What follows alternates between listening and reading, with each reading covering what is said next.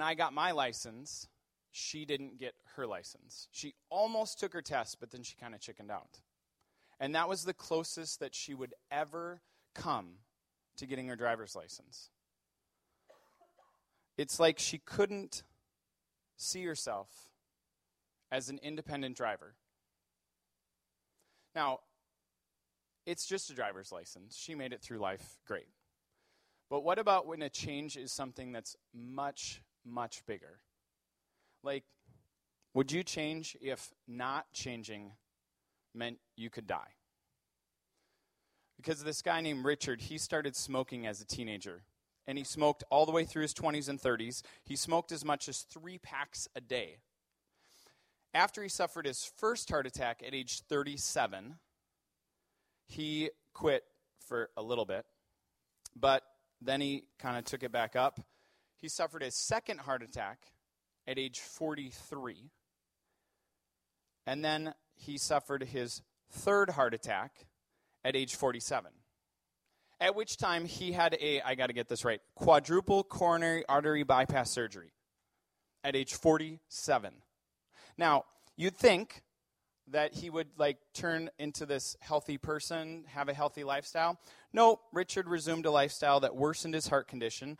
I mean, he didn't get much exercise. He gained 40 pounds. He continued working as a powerful executive, which subjected him to heavy stress and frequent crises. But he was lucky. His grafts lasted a dozen years.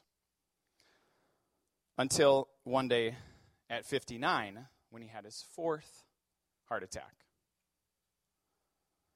He was rushed to the hospital at 4:30 in the morning. He underwent another operation where they put a steel stent in his heart for the blood to flow, but this clogged within 3 months. The artery was 90% blocked. And then 3 months after that, the doctors found an irregular heartbeat, so they installed a pacemaker to shock his heart back into a steady rhythm. And then he decided to sort of pursue a healthier lifestyle. I mean by that, it helped that he was a top executive so that he could literally have personal chefs prepare good food for him. And he literally had personal assistants that would haul his heavy equipment, his exercise machines, so that he could get his daily 30-minute exercise routine worked in, usually on his personal jet, where he would fly around the world for his job. And you'd think at 59 and a half or so, he would, and being independently wealthy, he could easily afford to retire, hunt, fish, and relax. But he decided to continue to work, which his job became increasingly stressful. You might know this person. He doesn't usually go by Richard. He goes by Dick, and his last name's Cheney. And he served on, among other things, the White House Chief of Staff, Secretary of Defense, and the Vice President of the United States during a time of intense crisis. Now, there's a guy named Alan Deutschman who picked Cheney's story to open his book called Change or Die, which, as you can imagine, might be about changing or failing to change. And I admit I picked up the book because of the great title. It's pretty compelling when you hear Change or Die. But he says that he singled out Cheney from the 62 million, and at the time of the book it was 62 million. Now it's 82 million Americans who suffer from heart disease. Because number one, most of us will recognize Cheney's name. If you don't, you can raise your hand after. We'll talk to you about him. And number two, because you recognize his name and because he was a controversial political figure during a time of intense crisis in America, there's some kind of gut-level response that we have to him. I mean, when I was telling the story, I'm guessing that you were listening to Richard and the heart condition. And so your mind framed the conversation around health and health care. Am I right? But after I said his name, then all of a sudden the conversation was now framed around politics and what our views are about politics, which might have totally changed the story. And what this guy says is that this gut-level emotional reaction is our belief system. If you want to be fancy or smart, you can call it a conceptual framework. But it's our belief system. It's the things that we would say, I just feel it in my guts. I can't really explain it. It's so intertwined in my brain, in my spiritual and my emotional and my mental, that I just feel it or I just believe it. These are incredibly hard things to change.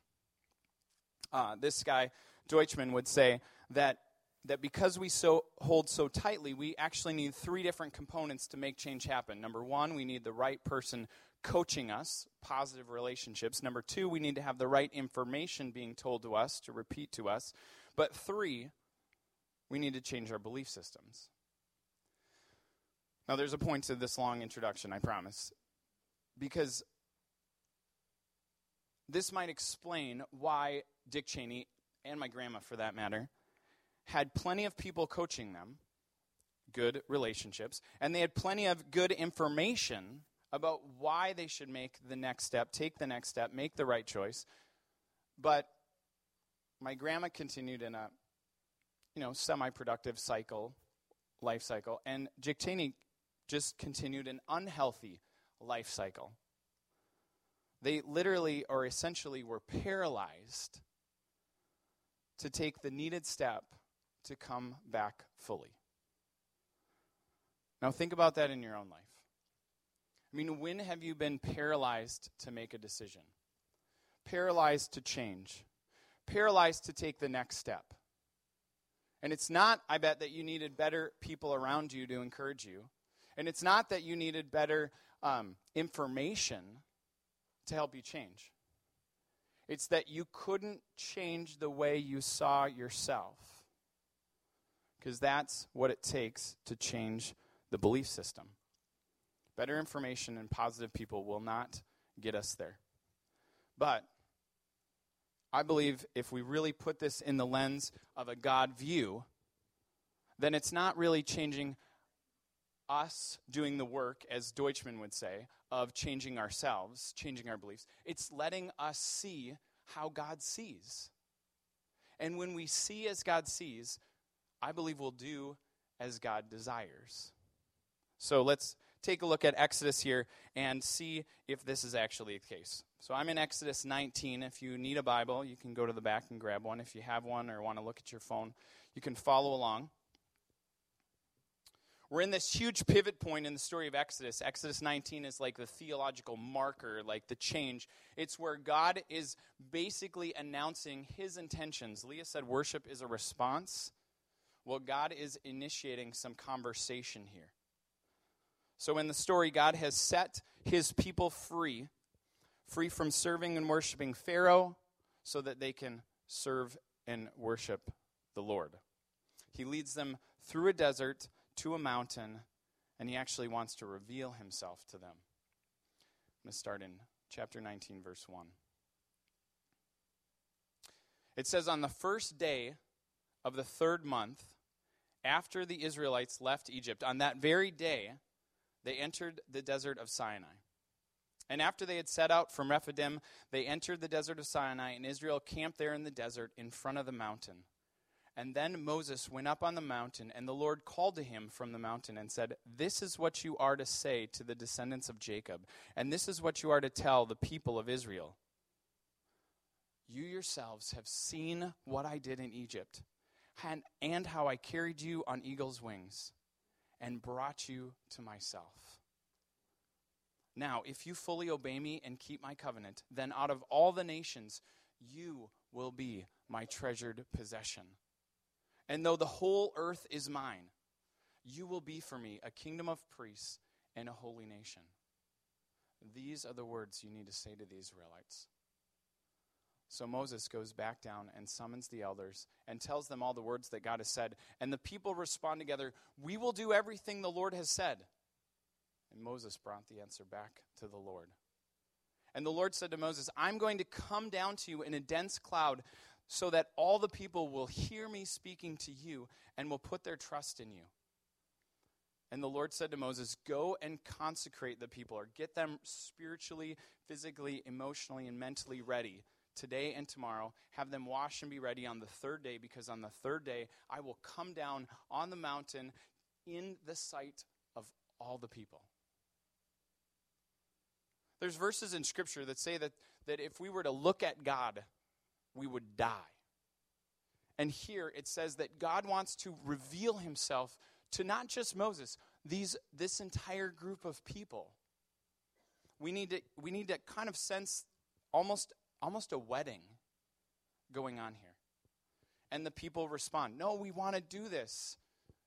They sort of respond that way, because if we jump ahead, when God actually comes in the cloud, which you'll see at the end of the chapter, he uses all this language of cloud and thunder and lightning, which is all kinds of descriptions for God's presence. The people get freaked out. In fact, after God starts his invitation to a covenant relationship, you might know it as the Ten Commandments, they go, whoa, whoa, whoa. We want Moses to speak to us.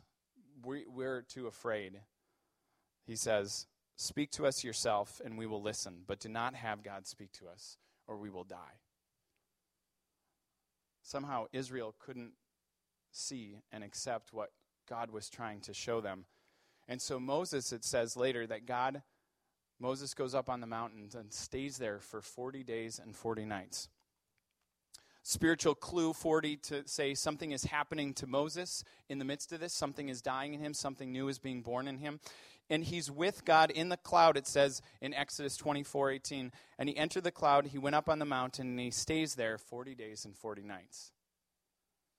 Lots of cool things happen, but the point I want to get to in the story jumps to Exodus 32. When the people saw that Moses had been gone for a long time, they gathered around Aaron, his brother, their other leader, and said, Aaron, make us gods that will go before us and that we can worship. As for this fellow Moses, we don't know what's happened to him. And they do. They bring all their gold, all their jewelry, and Aaron fashions an animal for them to worship. What happened? Here's a people that have been rescued from Egypt as slaves, and then they go and worship a gold statue. And I think it's because they could not see themselves as anything other than slaves in Egypt.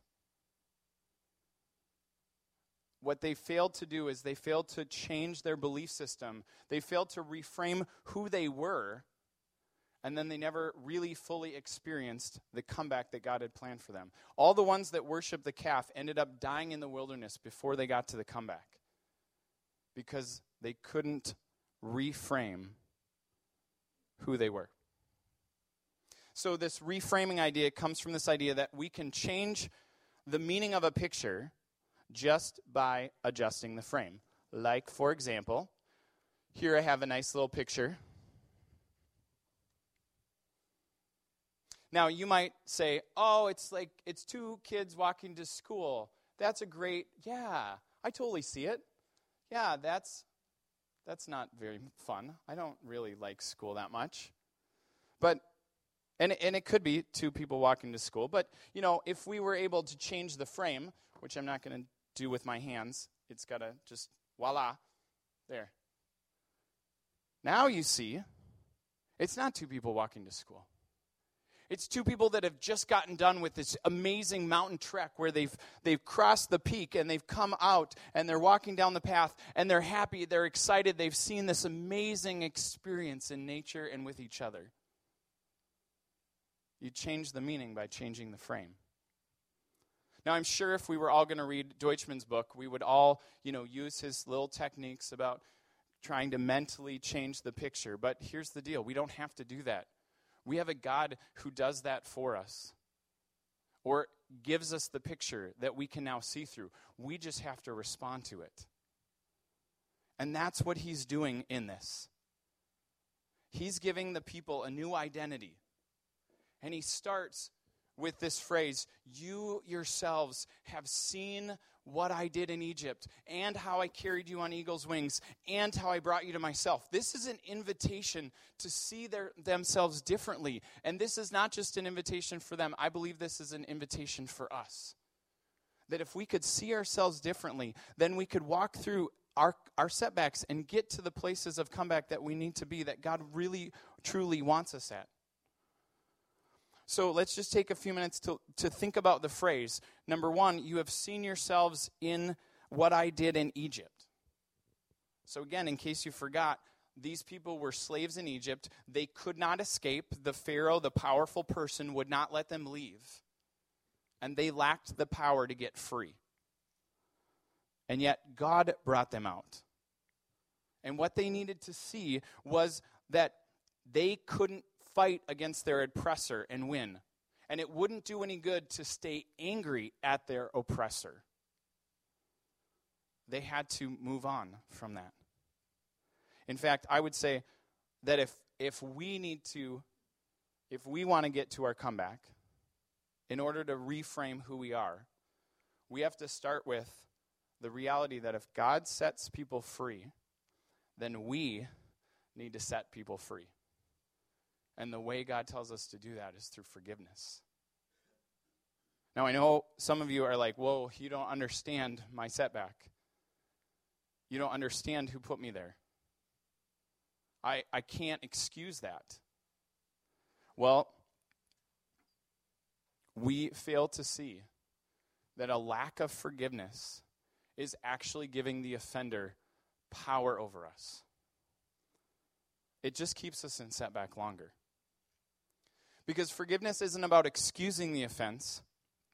Forgiveness is about releasing us from having to pay back the evil that was done to us. It gives the evil over to God, and it lets God deal with that. And God says he's just, and he's righteous, and he's good. So God will take care of that. It doesn't mean we're surrendering justice or surrendering the right to justice. In fact, I think, and the Bible shows, that forgiveness actually guarantees justice. When we give it to God, we're saying, you deal with that. I can't do that. Forgiveness actually frees us to reframe who we are. That means we need to be free of any resentment towards the offender. And this is the hard one. Especially if that offender is you, yourself. Because maybe you're the one who put yourself in setback. You know, it was your unwise decision. And the one you're oppressing is yourself. If only No, you set yourself free. Corrie ten Boom, who survived the Holocaust, said, forgiveness is setting a prisoner free and finding out you were the prisoner. See, I think throughout this whole story, what God is inviting these people to say and to see is that they're not a prisoner to their past. They're set free for their present and God's future. That if we can forgive, we're able to actually close the chapters of the past and live in the present and accept God's future for us. So, how have you framed your setback? Is unforgiveness maybe holding you back from stepping to what God has for you? Second piece of this is that God says, I carried you on eagle's wings. Now, the eagle's wings is this picture of power and love. It's this image where the eagles would take their young out to put them on their back and then slide them off, and they would have to spread their wings. Then they would obviously fall because they'd never tried to fly before. But the mother or the father, they would swoop down and they would catch them, and they would bring them back up. And they would do it again, and they would do it again until they learned to fly. Amazing power, but amazing love. And God was protecting and providing for them in the wilderness. Through this journey, these people failed to see or just failed to accept that their identity had changed. In our meet and greet, we talked about what labels we've had before. In setback, you are given a label. It's slapped on you. And we often don't like it, and we want to take it off. And so, because we can't take it off, we just try and hide it, or minimize it, or dismiss it. See, I think what God's people failed to see is the reality of their setback was they were slave labor. I mean, literally, they were a workforce. And they had cruel masters who mistreated them, so that means they lived as scared slaves. Now, we don't actually know if they hated being afraid, but here's what we read in the text, that every time these people go out in the wilderness, they don't know how to take care of themselves. And when their supplies run out, they freak out and think they're going to die. That sounds like being scared to me. For us to reframe who we are, it means we have to confront the labels and admit that setback has changed us. So if you have some kind of injury and you can't do this thing anymore, you have to admit that. When I injured my shoulder as a college swimmer, I had to accept and admit that I was no longer a college swimmer. But see, that's where the reframing comes in. Because most of us don't like our labels. I already said that. But we want to then we just got to figure it out. One of those is, for example, if your setback was the breakup of your marriage or a relationship, then you go from in a relationship to single. And you may or may not put it on Facebook, but you might go from married to single. And that means every time you go to the doctor and you have to fill out this stupid health form, you have to check single. And it probably sucks. Sorry. My grandma says, don't use that word. But it's a reality. And you have to admit it. Maybe it's not marriage. Maybe it's a job loss. And so, like it or not, the label that you used to wear was corporate vice president, but now you're a retail manager. So where's your identity? Because some people walk around and they say, I'm a corporate executive who's really working in retail right now. And some people say, I'm a retail manager who used to be a corporate executive. See, it's all in how we frame it. But we don't have to use just positive imaging. We listen to what God says to us. We don't have to blame others. We don't have to get stuck in self-pity. And we don't have to cling to the old labels. If we just cling to the past, we'll never, ever, ever be able to receive God's future for us. The people in the wilderness, I just believe they failed to see the new label God was trying to give them. After he gives this phrase, this proposal, he says, out of all the nations, you will be my treasured possession. And even though the whole earth is mine, you will be for me a kingdom of priests and a holy nation. Like God was saying, you were slaves, but now you're royalty. You were people that got oppressed, but now you're actually going to be people that bring the very word and life of God to the rest of the world. And I didn't choose you because you're going to accept my covenant. I didn't choose you because you're going to obey my laws or you're going to worship me. I chose you because you cried out to me. And I made a promise to a guy who was nearly dead and his wife who would never be able to have children. And I said I would make them a great nation. We got to get over ourselves and hear what God is saying to us. These people could not hear this. Someone said it like this: if we can see ourselves in a new light, then we can live in a new life. See, when we're able to separate ourselves from our circumstance, the fancy word is differentiated. Like we're able to distinguish my identity from what I do or who I hang out with. And if we can reframe who we are, we need to admit that we need to admit that setback has changed us, but we need to separate what happened from who we are. So if you're a note taker, that's number 2. Separate what happened from who you are. And finally, God's last phrase is, I brought you to myself. First, he says, you yourselves have seen what I did in Egypt. You got to admit that God is the one who brings us out of setback. And how he carries us on eagle's wings. Like he provides for us. We are more afraid than we like to say.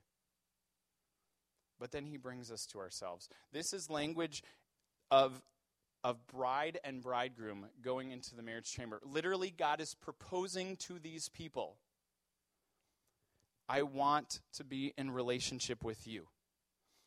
And as much as these people wanted to change, as much as they wanted to have this future, they never really could change their belief system. And they never really could reframe who they were. They could never really see themselves as God's possession.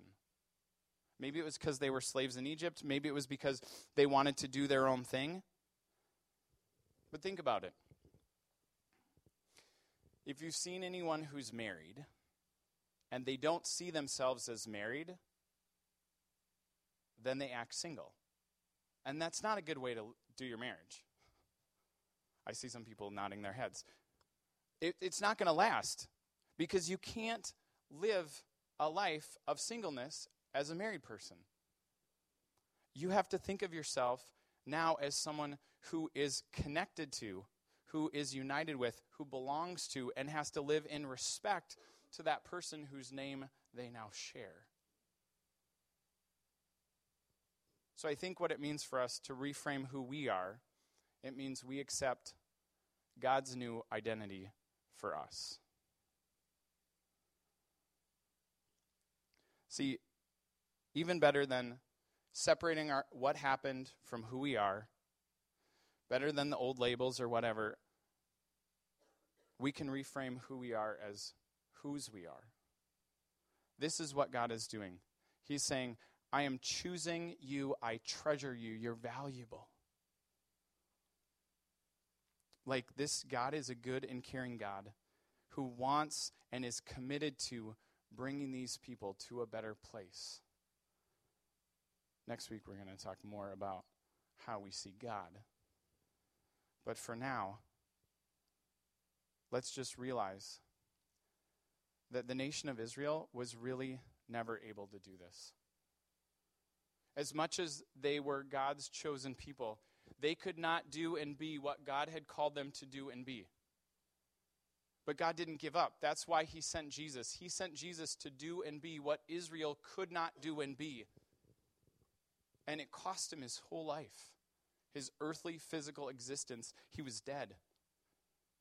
The creeds, the statements that church history tells us, he descended into hell. He did battle with Satan. He overcame sin and Satan and death. And he rose to new life. And the resurrection, friends, changes everything. Because we'll never be able to do and be what we think we need to do and be. We have to let God reframe us. But when we do, then we are truly differentiated. Then who God says we are is completely separate to what others think of us or our success or failures. Whatever label you're wearing, let God put a new one on you. Jesus didn't allow himself to be defined by his work or defined by his ministry status or his family status. And what that meant is that no one could intimidate him with what they said or what they did because he only listened to the Father's approval of him. His goal was never to make people happy. That's a hard one for me. Because Jesus had framed who he was as whose he was.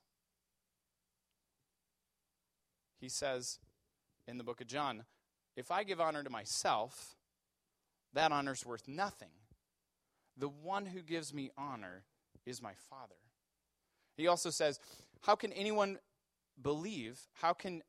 He says, how can you believe since you accept praise from one another, but do not seek the praise that comes from the one and only God?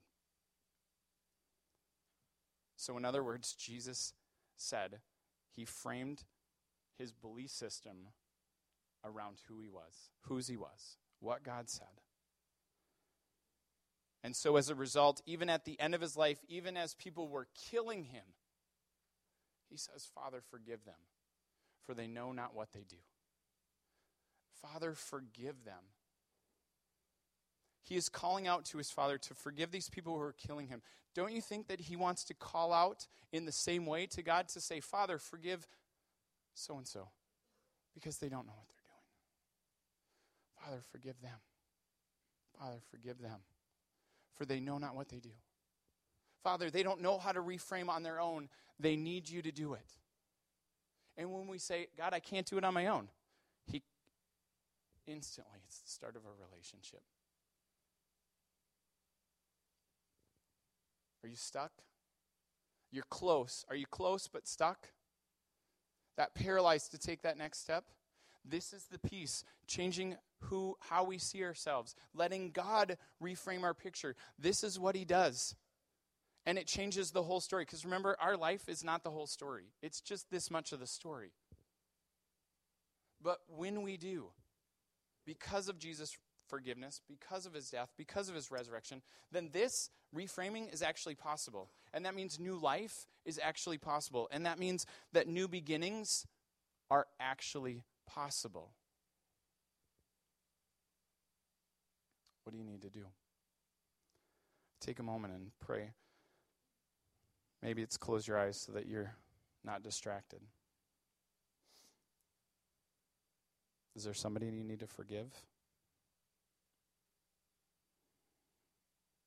Is there a label that you need to accept? Separate, but accept. And how does God want you to reframe your circumstance? Reframe your identity. Can you see yourselves as God's? As beloved and treasured? Father, thank you for your proposal. Thank you for your word and for this truth. And thank you, Jesus, that even though these people could not do it on their own, you did what we could not do. Jesus, I believe you continue to do what we couldn't do. And you give us your Spirit when we say yes to you. And when we confess our doubt or confess our fear or confess our unbelief, we confess our labels. God, you fill in the gaps. You wipe away the wrong. You cover the evil. And you promise justice in the end. So God, would you give us what we need to reframe who we are as whose we are, so that we can fully live into your future. In Jesus' name.